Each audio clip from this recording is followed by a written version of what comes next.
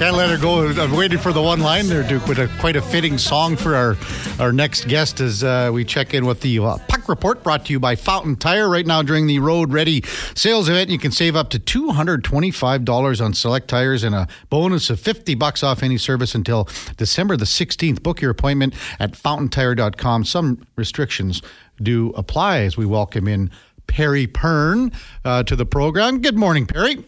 Good morning. Thanks for having me. Well, thanks for coming on. Before we get to your next endeavor, heading off to Japan to coach over there, were you able to take in last night's game, or just did you watch it on TV?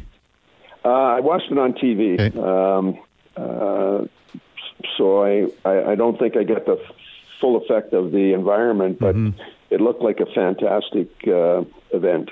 It really was, Perry. I was lucky enough to sit in the stands at about 7 or 8 rows up. Just had a wonderful evening. The atmosphere, you couldn't beat it. And of course, when the home team wins, that's all that matters really for the fans. So we see up in the press box, Perry, at pretty well every Oilers game. Can you just kind of discuss that, how you stay connected and what you're doing up there, what you're watching, and kind of how you want to stay involved, I guess, at the level that you're at when you come to the games here in Edmonton? Well, certainly one of the things I'm looking at is to see, what kind of innovations, have evolved in the league, because it's a league that, things evolve very quickly, and certainly interested in watching, what's happening with special teams, and obviously, you get a chance to see the Oiler power play. I think, provides two things. First of all, it provides, some insight into what they're doing, and but more importantly, like watching how other teams try to defend that, I think is helpful to somebody like me. Again, I think it keeps me connected to the league a little bit in terms of exactly what people are trying to do against the top special teams in the league. Mm-hmm. Perry Pern is our guest in the Kevin Karius Show on Sports 1440. Perry, with a lengthy resume when you're talking being an assistant coach in the NHL, well over 2 decades with a handful of teams. Before you got to the NHL, though, Perry, you're probably most well known in these parts for coaching the Nate Ooks. And, I mean, it was a powerhouse program in the 80s. You had remarkable teams, remarkable players. Can you touch on why and how you had all that success back in the day in the ACAC? Well, I think, first of all, like you've highlighted it by saying, we had great players, and, you're never any good unless you get some great players, and we certainly had, not only good athletes, but really good people. And, that was, a key to it. But I think, as we started to get good people, we also, built a reputation. And I think players decided that, Nate was a good place to play. And certainly I think the other thing that comes out of it is, now with hindsight, a number of those guys that played for me have become very, very, very successful in business. And, that's one of the things about Nate that I think is makes it much easier to recruit, is the fact that you can point out to people that the careers that you're going to come away with can be, very, very successful, much the same as people, headed off to universities. So I think we were able to keep up, recruiting-wise with, a lot of the top U sport teams, and as a result, we had, very competitive teams. And you used to play the Golden Bears in some games as well, as we were speaking with Perry Pern. Can you kind of touch on that in the sense that, the Bears always had a great program, and then you guys gave them all they could handle and then some? Well, I think there was a period of time, like in the mid '80s where, we were being, very, very successful in college hockey, Canadian Colleges Athletic Association, and the Bears were still dominating as they have done for a long, long time in U Sport. And some people decided that it would be a good idea if the top 2 teams in the country from each level, got together and played some games. And did a terrific job of putting it together. And in the old building, I think we had 13,500 for the first one, and it was a great game. It was 5-4 game for the Bears, and then we came back the next year and won 7-5. So in that period, both schools were very, very strong, and it was hard to keep the momentum of that face-off game, but certainly I think we set a tone for college hockey, during that time. Perry Pern's our guest on the Kevin Karius Show on Sports 1440. So, Perry, after you your college, I guess, coaching career at NAIT, you went on to Medicine Hat, and then after that, you got your first taste of the NHL. How did that kind of transpire for you to make that jump to start things off in Winnipeg in the mid-'90s? Well, I certainly think it had something to do with me coaching in Medicine Hat. I think that exposed me at another level. But I think that along the way I've been able to be part of the Hockey Canada program with the under-18 team, and had 3 stints with the World Junior team, and those have turned out to be successful. So I think that played a role as well. But during my stint in Medicine Hat, we played Red Deer, and Terry Simpson's brother was the GM of Red Deer, and we were very successful against them over the course of the season. And I believe his brother must have said something to Terry, because my first opportunity was in Winnipeg with Terry, and he's the guy that reached out to me and asked if I was interested, and the rest is history. I got the opportunity in Winnipeg. Perry Pern's with us on Sports 1440. After Winnipeg, then you go to Ottawa for quite a long time. Can you just kind of touch on your time that you spent with the Senators over that? They had some pretty good, successful teams there. Well, we did. Got there at the right time. We had a lot of good, early picks that, developed into real good players, and consequently, when you have, like I said, when you have real good players, you have a chance to be quite successful. And again, the opportunity to move to Ottawa came because of some work I'd done with Jacques Martin with the under-18 national team, and he had actually approached me, I think, in 1985 when he took over, or maybe it was a little bit later, it might have been 86. He had taken over in St. Louis as the head coach and approached me about going there, and I just didn't feel it was the right time to leave Edmonton, and so I didn't go, but happily he circled back around, and the success I think that we had in Ottawa certainly led to the fact that I had some longevity in the NHL. And what was it like, Perry, when you went from Ottawa to the New York Rangers? I mean, you're in the Big Apple. It's a big-time operation there. Well, it certainly was. And, a guy I give a lot of credit to would be Glenn Sather in terms of, how we set up the New York Rangers, as a first-class organization. I think, everybody there was treated extremely well. And it's funny, New York is a sports town, but, you get 3 or 4 blocks away from Madison Square Gardens after a game, and nobody knows you. But as you get into that area right around the Gardens, everybody knows you. Yeah. And I think that the New York Rangers are diehard fans. They're great fans, and the atmosphere in that building has always been tremendous if you're being successful and winning. Perry Pern's with us on Sports 1440. So after the Rangers, Perry, you go to Montreal. So you kind of go from, the Big Apple to the Mecca of hockey in Canada. What was that experience like? You spent 3 years with the Canadians from 2009 to 12. What was that like for you? Well, again, a really, really good experience in a lot of ways. Again, we had some success my first year there. We went to the Eastern Final and lost out to Philly. But had a so-so regular season, finishing 8th. But were able to beat the Pittsburgh Penguins and the Washington Capitals in 2 7-game series. So, playing in Montreal in that kind of atmosphere was, just an incredible experience. But there's a couple of things that happened while I was there that, anytime anybody asks me about Montreal, I always bring up. First of all, there was a picture taken with, it was an anniversary. I forget the anniversary of the Montreal Canadiens, but they had all the old Montreal Canadiens there, and the present Montreal Canadiens sat in the picture. I think there was over 200 people in the picture. It was an incredible thing to be part of.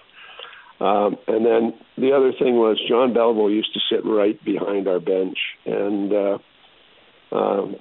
one day when I'm walking out to the bench, Jean was walking right beside me, put his arm around me, and told me, "Coach, you're doing a great job here." And the reason that sticks with me is because of my dad, and sitting home in Alberta watching Hockey Night in Canada.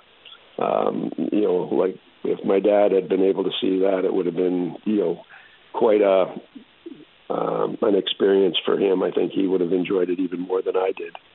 So when you're there, being part of those kinds of things is just very, very special. What a thrill that must have been with just with John Beliveau there. No, absolutely. And I was able to sit around tables at other functions, with Henri Richard, Lambert. I never got to sit with Guy Lafleur, but around Larry Robinson, and then at the time I was there, Bob Gainey. When I first went there, Bob Gainey was the GM. In fact, my interview with the Canadiens was with Bob, and so it was during the draft, and the draft was in Montreal. So Bob asked me to meet him at his place, so I'm all dressed up, trying to make an impression. I go to Bob's place, and he comes down. He's in a tracksuit. He said, "Let's go for a walk." And so we were walking around Montreal in late June, and it was about 32 degrees and really high humidity. And I remember getting back to the hotel room, even my tie was wet. So that's a great story for sure. We're with Perry Pern on Sports 1440. Just one last one about your career, I guess, as an assistant coach in the NHL, because you wrapped it up there in Vancouver, where current Oilers assistant coach Glenn Gulutzan was also on the staff. What was it kind of like working with Glenn, and you were under Willie Desjardins there? Well, Glenn's a tremendous coach, and we hit it off. I think we're good friends, and Glenn, went on to be the head coach in Calgary, and I certainly think he's a great candidate for any head coaching job. But I think we shared some things there. I think I probably shared a few ideas with Glenn that he hadn't thought about before, and certainly I learned a lot from him. And we collaborated on a lot of things. If I was working on power play, he shared information on power play. If he was working on penalty kill, we sat and talked about penalty kill. And in that first year in Vancouver, we were relatively successful. I think we ended up with 104 points, and we're a playoff team. And the other part about that, that situation was Glenn also kind of introduced me to, how to deal with the Sedin twins, and that was another one of the great experiences for me. Coaching in the NHL is to work with players like the Sedins, not only what they are on the ice but what they are off the ice. So it was a really good experience, and that friendship remains as Glenn coaches here in Edmonton.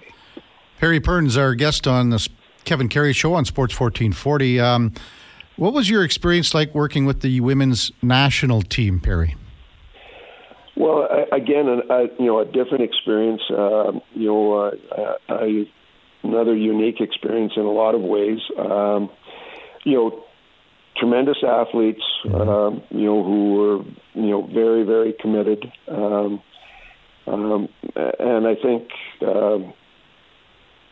certainly, like when I joined the team, had experienced some very, very tough losses in some big situations to the U.S. And so I certainly felt that, you can't keep doing the same thing and think you're going to win. So I think one of the challenges there was to try and change the mindset. And that's when I went into that experience with. And, unfortunately, the first World Championship we went to was in Finland. And it might have been the best team Finland ever had at the World Championship. And we wound up losing to them in the semifinal in a game where we outshot them, I think, 54-17, and wound up losing 4-2 with an empty net goal. So, we never got a chance to play the U.S. that year, and I thought we were ready to beat them that year. But credit to Finland for the game they played, but also, I thought in that World Championship, Finland was robbed of the gold medal. They went into overtime with the U.S. and scored a goal that wound up being disallowed, and then wound up losing in a shootout. So a very unique experience. I went to the Olympics in 2018 in Pyeongchang, which was incredible, and again, a great game that went to overtime and then to a shootout with the U.S. and again another tough loss. Oof. But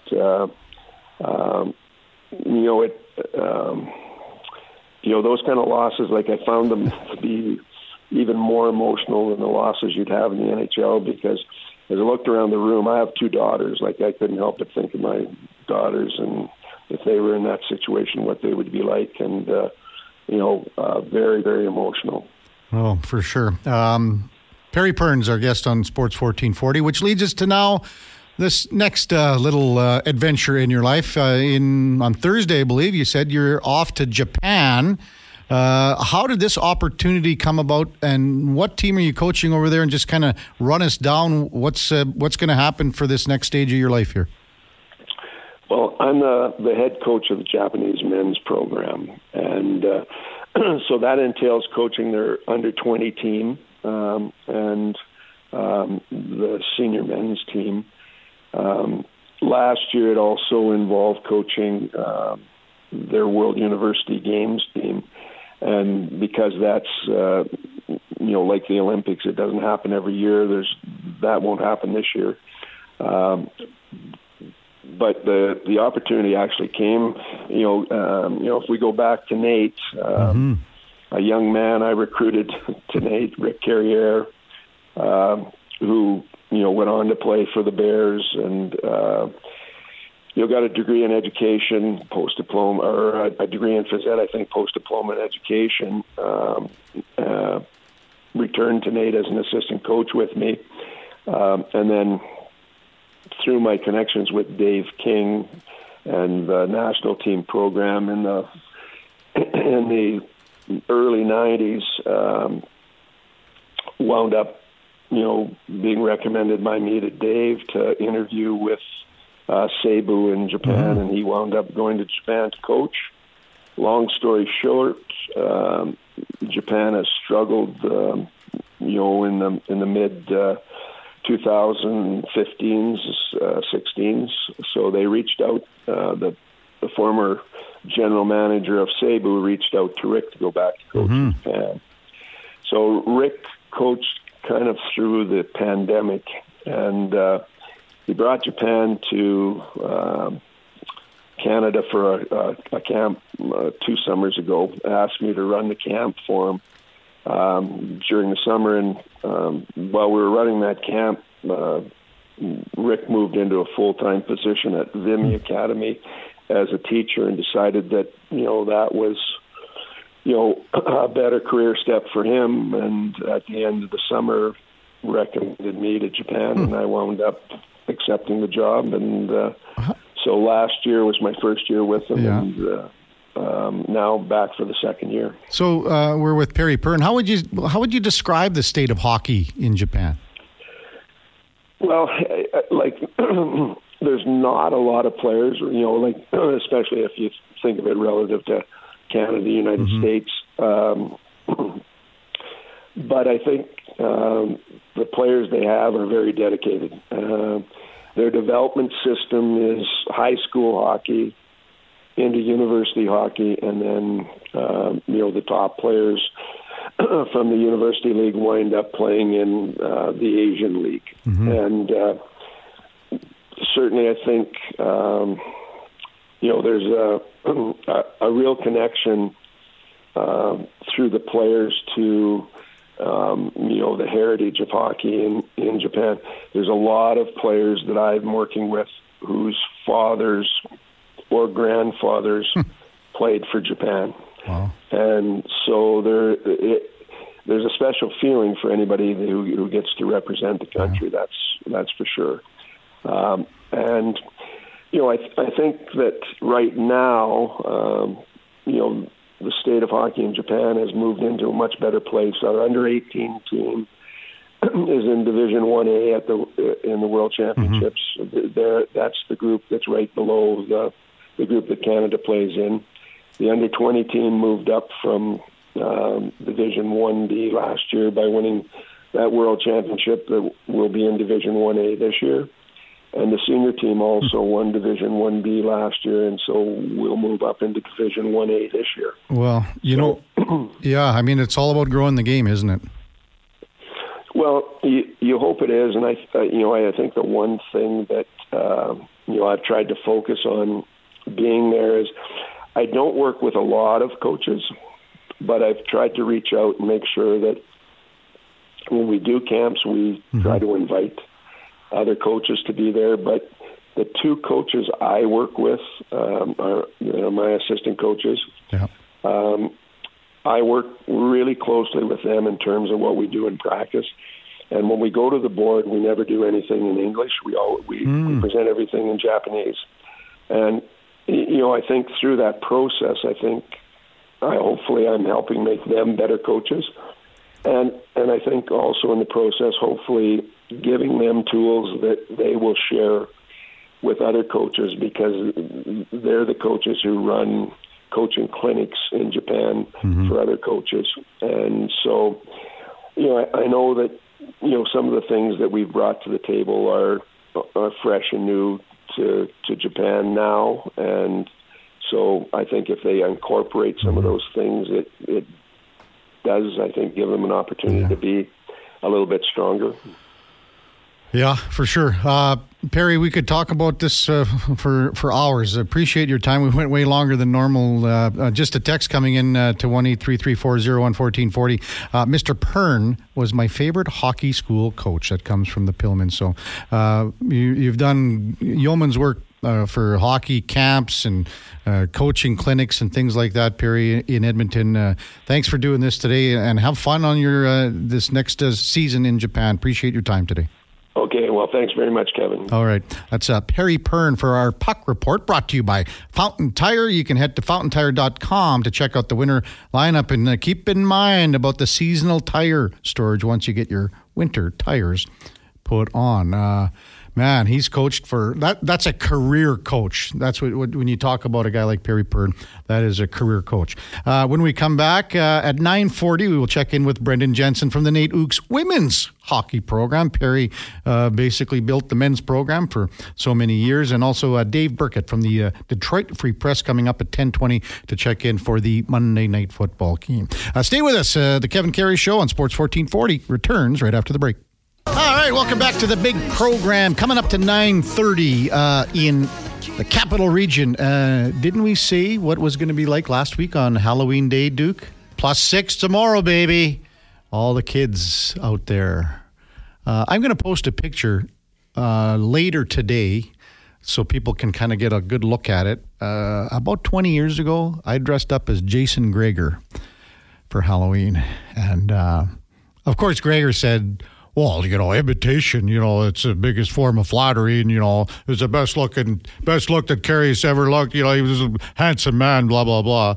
So when you see so I had to get one of the skull caps, Duke, right? But I mean, back in the day, maybe it's just the way the quality of this cap was, but I mean, it was hot in the bar. I mean, obviously, I think we were probably at overtime. We were probably at, I don't know if we were on the rocks. Dr. Wang's in the picture too, so he'll be in that. But the cat, it was so hot in there. It was just like, I mean, it kind of went transparent, so it wasn't a good look. But I had the glasses, and I taped some microfoam together. So text coming into 1-833-401-1440. Brent says the hard hats look way better when they wear a toque with their suit. That's talking about the Oilers pre-game outfits yesterday. Enjoy the show. That comes from Brent. IMAC wants to know, anybody ask what Rasmus did for the game yesterday. Andrew, I'm going to paraphrase this a little bit, Andrew. He thought that Evander Kane could have immediately said that he didn't touch the puck on the Desharnais goal. I don't know. It's kind of one of those. What do you think? I mean, I get what he's kind of getting at here, Duke, but sometimes you just have to let these things play out, and I don't know. Do you think it's a big deal? No, I get where Andrew's coming from, because he's basically saying, like, Desharnais' first goal, Kane should have known he didn't touch it. You can watch that replay back, and Andrew says, like, when you don't touch the puck. I think that is true most of the time, whether you're playing minor hockey, beer league hockey, or in the NHL. You can usually tell if you get a piece, but sometimes you really don't. And maybe the circumstance, and you're outdoors, and the feel isn't the same. I think realistically that it was not intentional. Like, Evander Kane didn't try and steal Vincent Desharnais' moment for his first NHL goal. It was, oh, wow, I think, because, like, when you watch that replay, you have to really check it out from the right angles in slow motion to see that it did not touch Evander Kane. And like I said, normally you can tell if you get a piece of it, but even just a glancing blow off the bottom of your stick, the way that bounced, it was coming down off of the glove of the defender in front, ahead of Kane, but still, like, Andrew, I think overreacting is how Andrew started this. He said, I may be overreacting. Yeah. I kind of think you're right in telling yourself that, because I think this is a nothing burger. It's, again, I think it's because it's the first goal of his career in the NHL, but I think the circumstance when you're outside, the feel's different. It wasn't like it was a straight up, in front, by yourself in front, and the puck was bouncing like crazy. I mean, you saw it go in. It looked like it was a rubber ball going into the net. So, doesn't matter. I mean, got the goal. It's exciting for Vinny Desharnais, his first NHL goal. Played a good game last night. Was physical. If that's the last goal he scores in the NHL, that's just fine, because he's going to have a wonderful career being a defensive defenseman. Add some more grit to the game, be tougher to play against in front of the net. You'll create more space for yourself. You'll get guys that won't want to go to those dirty areas, because if you can kind of be a bit of a, like a hatchet guy without taking penalties, be tougher in that in the blue paint. He's going to make a good career for himself in the NHL. Again, the big thing last night, 4 even strength goals, 2 in the third period. They came in with just 1 third period goal, the Oilers, on the season. And when we were touching on it off the top of the show, they had opportunities. Calgary had 2 or 3 opportunities where they got back in the game. The Flames got back in the game when they made it 3-2.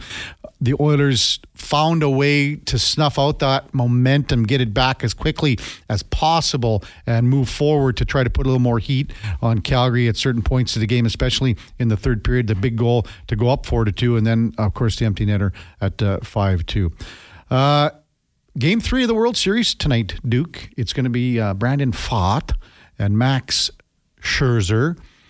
What did you make of game number 2 in the sense of, man, the bats were just pumping for the D-backs. They came out and just ripped the cover off the ball. And then, not only that, but manufactured runs. They scored runs the way they have been scoring runs all year. It can only bode well. I mean, this is now a best of 5. Little momentum going home here. You took Texas, correct? In the series, yes, but okay. I did say I wanted to be lengthy and get both teams in the mix, so I was happy to see them take the split in Texas. And they always say you're not in trouble until you lose a game at home, which the D-backs, of course, returning to Chase Field now for a pair. I think you made a good point there in saying that the the D-backs able to manufacture 9 runs with only one of them being a home run, and it was a solo shot by Gabby Moreno. So when you have 8 other runs accounted for by, smacking the ball around in different ways, that's always a good sign. I think the big storyline tonight is going to be Max Scherzer. He's already been back for a couple games, but it's like now in the World Series, can he show he looks off though, doesn't he? He hasn't looked like the same guy all year. Let's be honest. So that's going to be a big one. But yeah, the momentum to be able, and I know some people debate about what momentum really means in pro sports, and it's maybe good for between games, but once the first tip off, the first pitch, the puck's down, it pretty much negates. Mm-hmm.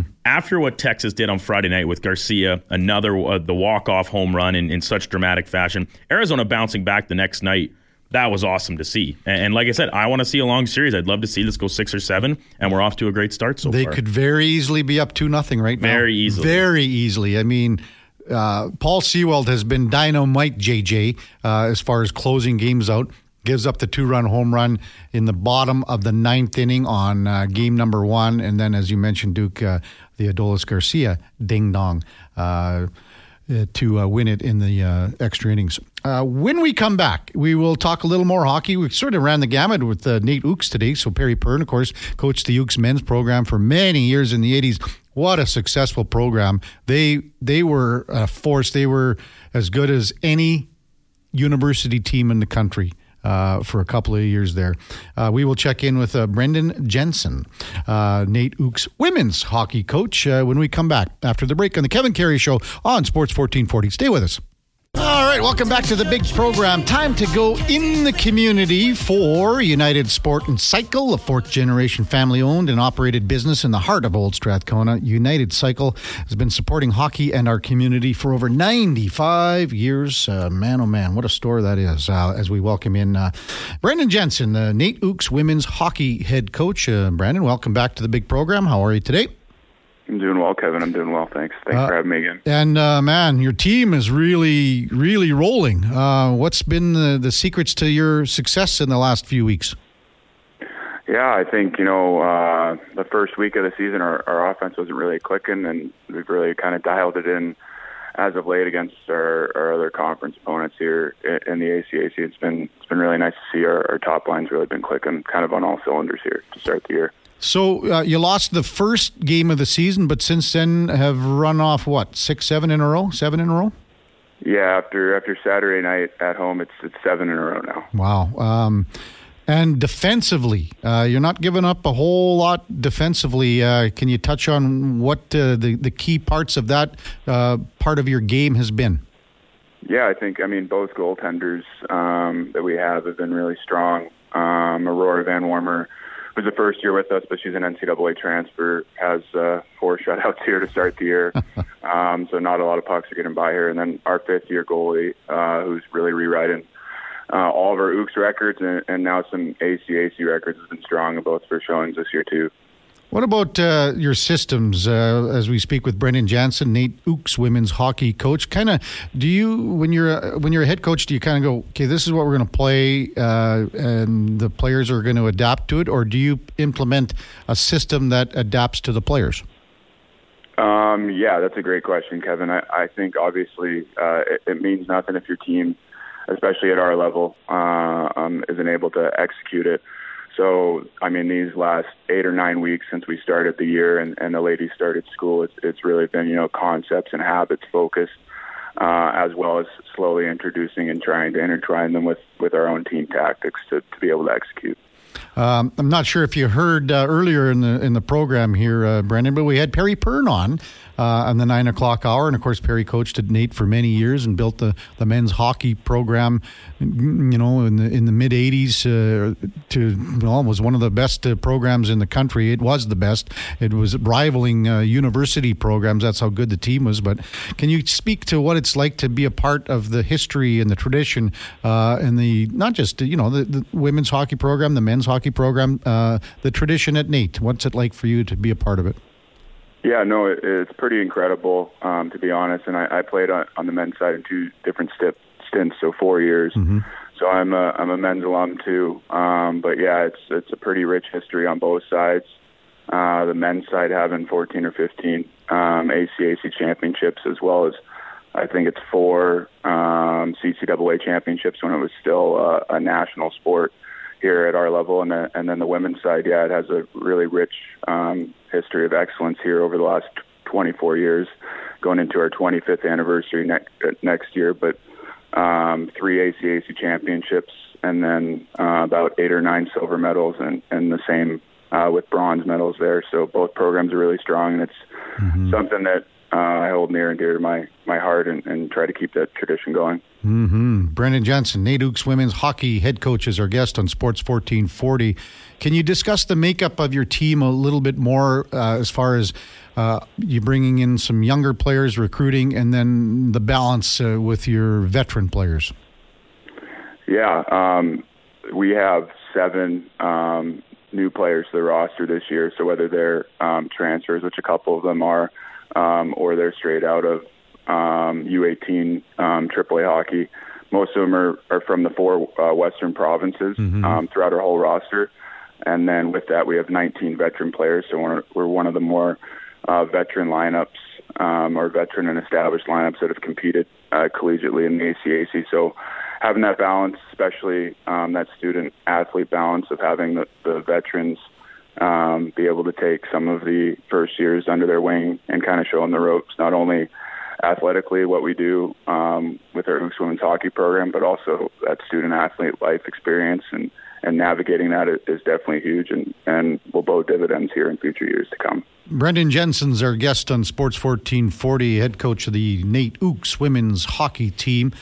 How do you go about recruiting, Brendan? What do you do in the off season? Where do you get your players from? Yeah, Kevin, that's a great question. So most of our recruiting is done predominantly in season. So just like it would be a program down in the States, or any of the junior programs that have scouts. So it really falls on myself and our staff to go out to certain tournaments throughout the course of the year.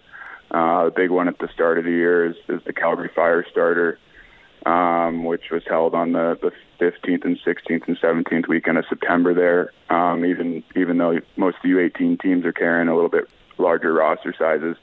But that's the first glance that we get at looking at the ladies that we would want to bring into our program there. And then throughout the course of the year, we're watching, a lot of video or keeping tabs on some, and then bringing some out for recruiting visits. And then the next one here is coming up in December. It's the Mandy Schwartz tournament at Notre Dame there in Milestone and Wilcox that we'll attend. And then I'm usually popping into rinks when we're not playing. So usually those are Sundays or Saturdays, depending on when our game times are there, just to catch a few more games live and in person, either myself or my staff. So, Brendan Jensen with us on Sports 1440. That Mandy Schwartz tournament in Notre Dame, can you kind of describe what that is all about, a little bit of the history on that? Yeah, that tournament is something really special, and I mean something that over the course of my 4 years here as being part of the women's program that we've been able to attend. So that's for most of the people that know Jaden Schwartz's sister there, who passed away from cancer.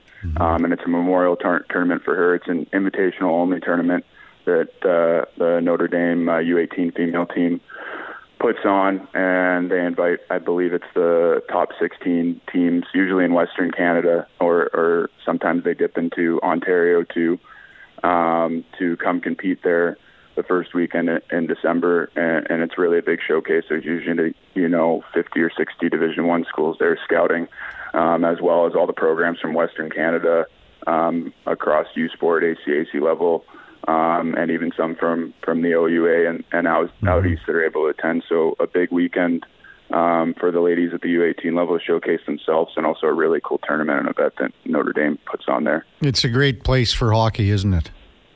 Oh, yeah. Yeah, it really is. It's a really special place you talk about a lot of history here with the Ooks and at Nate itself. in our athletic department, but out there too, they really have a rich history as well. And former Oiler Ethan Morrow is heavily involved with the program at Wilcox now. So Brendan Jensen from the Nate Oaks women's hockey team is our guest on Sports 1440. I'm not sure if you remember, I gave you a little homework assignment about Taylor Premack last we talked. Did you get to talk to Taylor about her bloodlines, I guess? Yes, I did. I don't think that she knows of any relation there, but okay. You never know. Maybe a long lost cousin or something there. There was Garth Premack, who played back in the 80s. He played at the U of A. He was at Red Deer College and things like that. So I've just, when you're looking down the roster and checking out names and something rings a bell, you kind of have to follow it up. So Brendan, can you describe the the growth of women's hockey? I think I probably asked you the same question, similar when we spoke a few weeks ago, but just to our listeners, can you kind of discuss where the game is going on the women's level? We've got some more, in Edmonton with the Female Hockey Alliance and things like that, but is it continuing to grow in your eyes? Oh, yes. Yeah, without a doubt. This is one of the fastest growing sports, that in North America, whether it's, Ooh. I think we just lost Brendan Jensen. Are we going to try to get him back, Duke, or not? Yeah, we'll give you a call, Brendan. I think we just lost the connection for a moment. Nate Oaks hockey, women's hockey team, off to a fabulous start after losing the first game of the season in overtime to SAIT. The women's hockey team has rattled off 7 consecutive wins, and in those 7 wins have given up only 3 goals. Very impressive. 3 goals, 4 shutouts as well. So the Nate women's program is off to a fabulous start. Have we got you back, Brandon? Yeah, I think so. Perfect. So just you were discussing about the growth and where the state of women's hockey's at. Yeah, no, I think it's great. I mean, it's one of the fastest growing sports here in North America, and even at the youth level, having more teams like you're talking about, the Edmonton Female Hockey Alliance, which is gonna be great. And I mean, in future years to come, hopefully that leads to more teams and opportunities at the U18 level, whether it be in the elite stream. Or at the different tiers of women's hockey, and then hopefully that'll fester out into even smaller communities too, to be able to grow programs and establish all female teams throughout all their levels as well. Brendan Jensen from the Nate Oaks women's hockey program is our guest on Sports 1440. So, Brendan, what would you say as far as the conference, the level of teams in your conference? Who's your toughest opponent moving forward as the season progresses here? Well, I think we'll really see a couple good tests here these next 2 weeks. So this week we face off against Red Deer Polytechnic, who met us in the finals last year and ultimately prevailed. They're back-to-back conference champions here. And then the next week we face off against the Lakeland Wrestlers from out in Lloyd, and they have the Vermilion campus too, and they have a really strong program and are really well coached out there as well. Do you have to fight those other colleges to get the recruiting? I mean, you're all going after the same players. Yeah, no, that's correct. We're all going after the same pool of players and all at the same tournaments too. Mm-hmm. So at Red Deer this Friday, and then home to Red Deer on Saturday? That's correct. Yeah, 6 p.m. puck drop at Nate Arena on Saturday. How have the crowds been? The crowds have been pretty good. We actually we had open house at Nate, so we had a few extra bodies there in the building when we took on Olds College, and then for our tournament, our Blue Gold tournament that we hold annually, we had about 700-800 people that attended the tournament, which is great to see for the female hockey game. And what kind of fundraising, Brendan, do you have to do to kind of keep this program going? Fundraising is definitely a big part of being a collegiate coach. So we do numerous events. I've taken some from my junior hockey days. So we just had a special jersey auction. So we auctioned off jerseys for breast cancer awareness. and part of the proceeds went to funding breast cancer research. We also have Make Some Noise for Mental Health Night that's coming up, and we have specialty jerseys for those as well to, again, raise some money for another cause there. We have a few fun things that go on during games, Chuck a Puck fundraisers, different things. We've partnered with Alley Cat the past 3 years now, and have also came up with a couple private labels, fundraisers there, which have turned out to be really good, and a lot of the parents and alumni jump on those as well. Oh, good stuff. So thanks for coming on. Good luck this weekend, and then the weekend after, you got a couple more games as well. So thanks for coming on, Brendan. Appreciate your time, and hopefully the season continues in the successful way it started for you. Yeah, no, thanks. Thanks for having me on, Kevin. All right, that's Brendan Jensen, Nate Ook's women's hockey coach in the community for United Sport and Cycle, where you can save up to 35% off certain items. United Sport and Cycle for over 95 years in Edmonton. Text coming into 1-833-401-1440. Well, Shady Bob. This is Shady Bob. There's no way this guy just said women's hockey is the fastest growing sport in Canada. Well, I think it's probably one of them. I don't know. I mean, do you think pickleball's up there, Shady Bob, or what? I would bet Shady Bob is a pickleball player. I think we got to get into the pickleball, Duke. Are you up for that? I don't. I don't think it's my type of game. Of all the different sports I've played over the course of my 28 years, the racket type ones have usually veered toward my weakest category of sports. The only one that I had a modicum of success playing, and it was just in a casual manner, was a squash in the U of A squash courts there as a free time activity. But badminton, terrible. Tennis, I've only tried to play it a couple times, terrible. Ping pong, even, a little. Also depends how many drinks I've had mixed in with that one. But yeah, pickleball, and also I said this when we were talking about some racket sports last week. I think it was with Grant that pickleball is not a super rigorous game, but still the nature of it not great on my knees. I think Shady Bob is a pickleball player. I'd love to hear what Shady Bob has to say, or what he thinks is the fastest growing sport, or if there are some numbers out there to back up that claim that Canada or women's hockey can't even be at least in the conversation. There's no way this guy just said women's hockey is the fastest growing sport in Canada. Come on, Shady Bob. What is then? Let us know. When we come back, top of the hour, Jensen Lewis from Sirius XM Radio, Major League Baseball Network, will check in game number 3 of the World Series. And then at 10:20, Dave Burkett from the Detroit Free Press as Monday Night Football set for this evening. Detroit taking on the Raiders. That's coming up at the top of the hour. First, here's a Sports 1440 update with the Duke.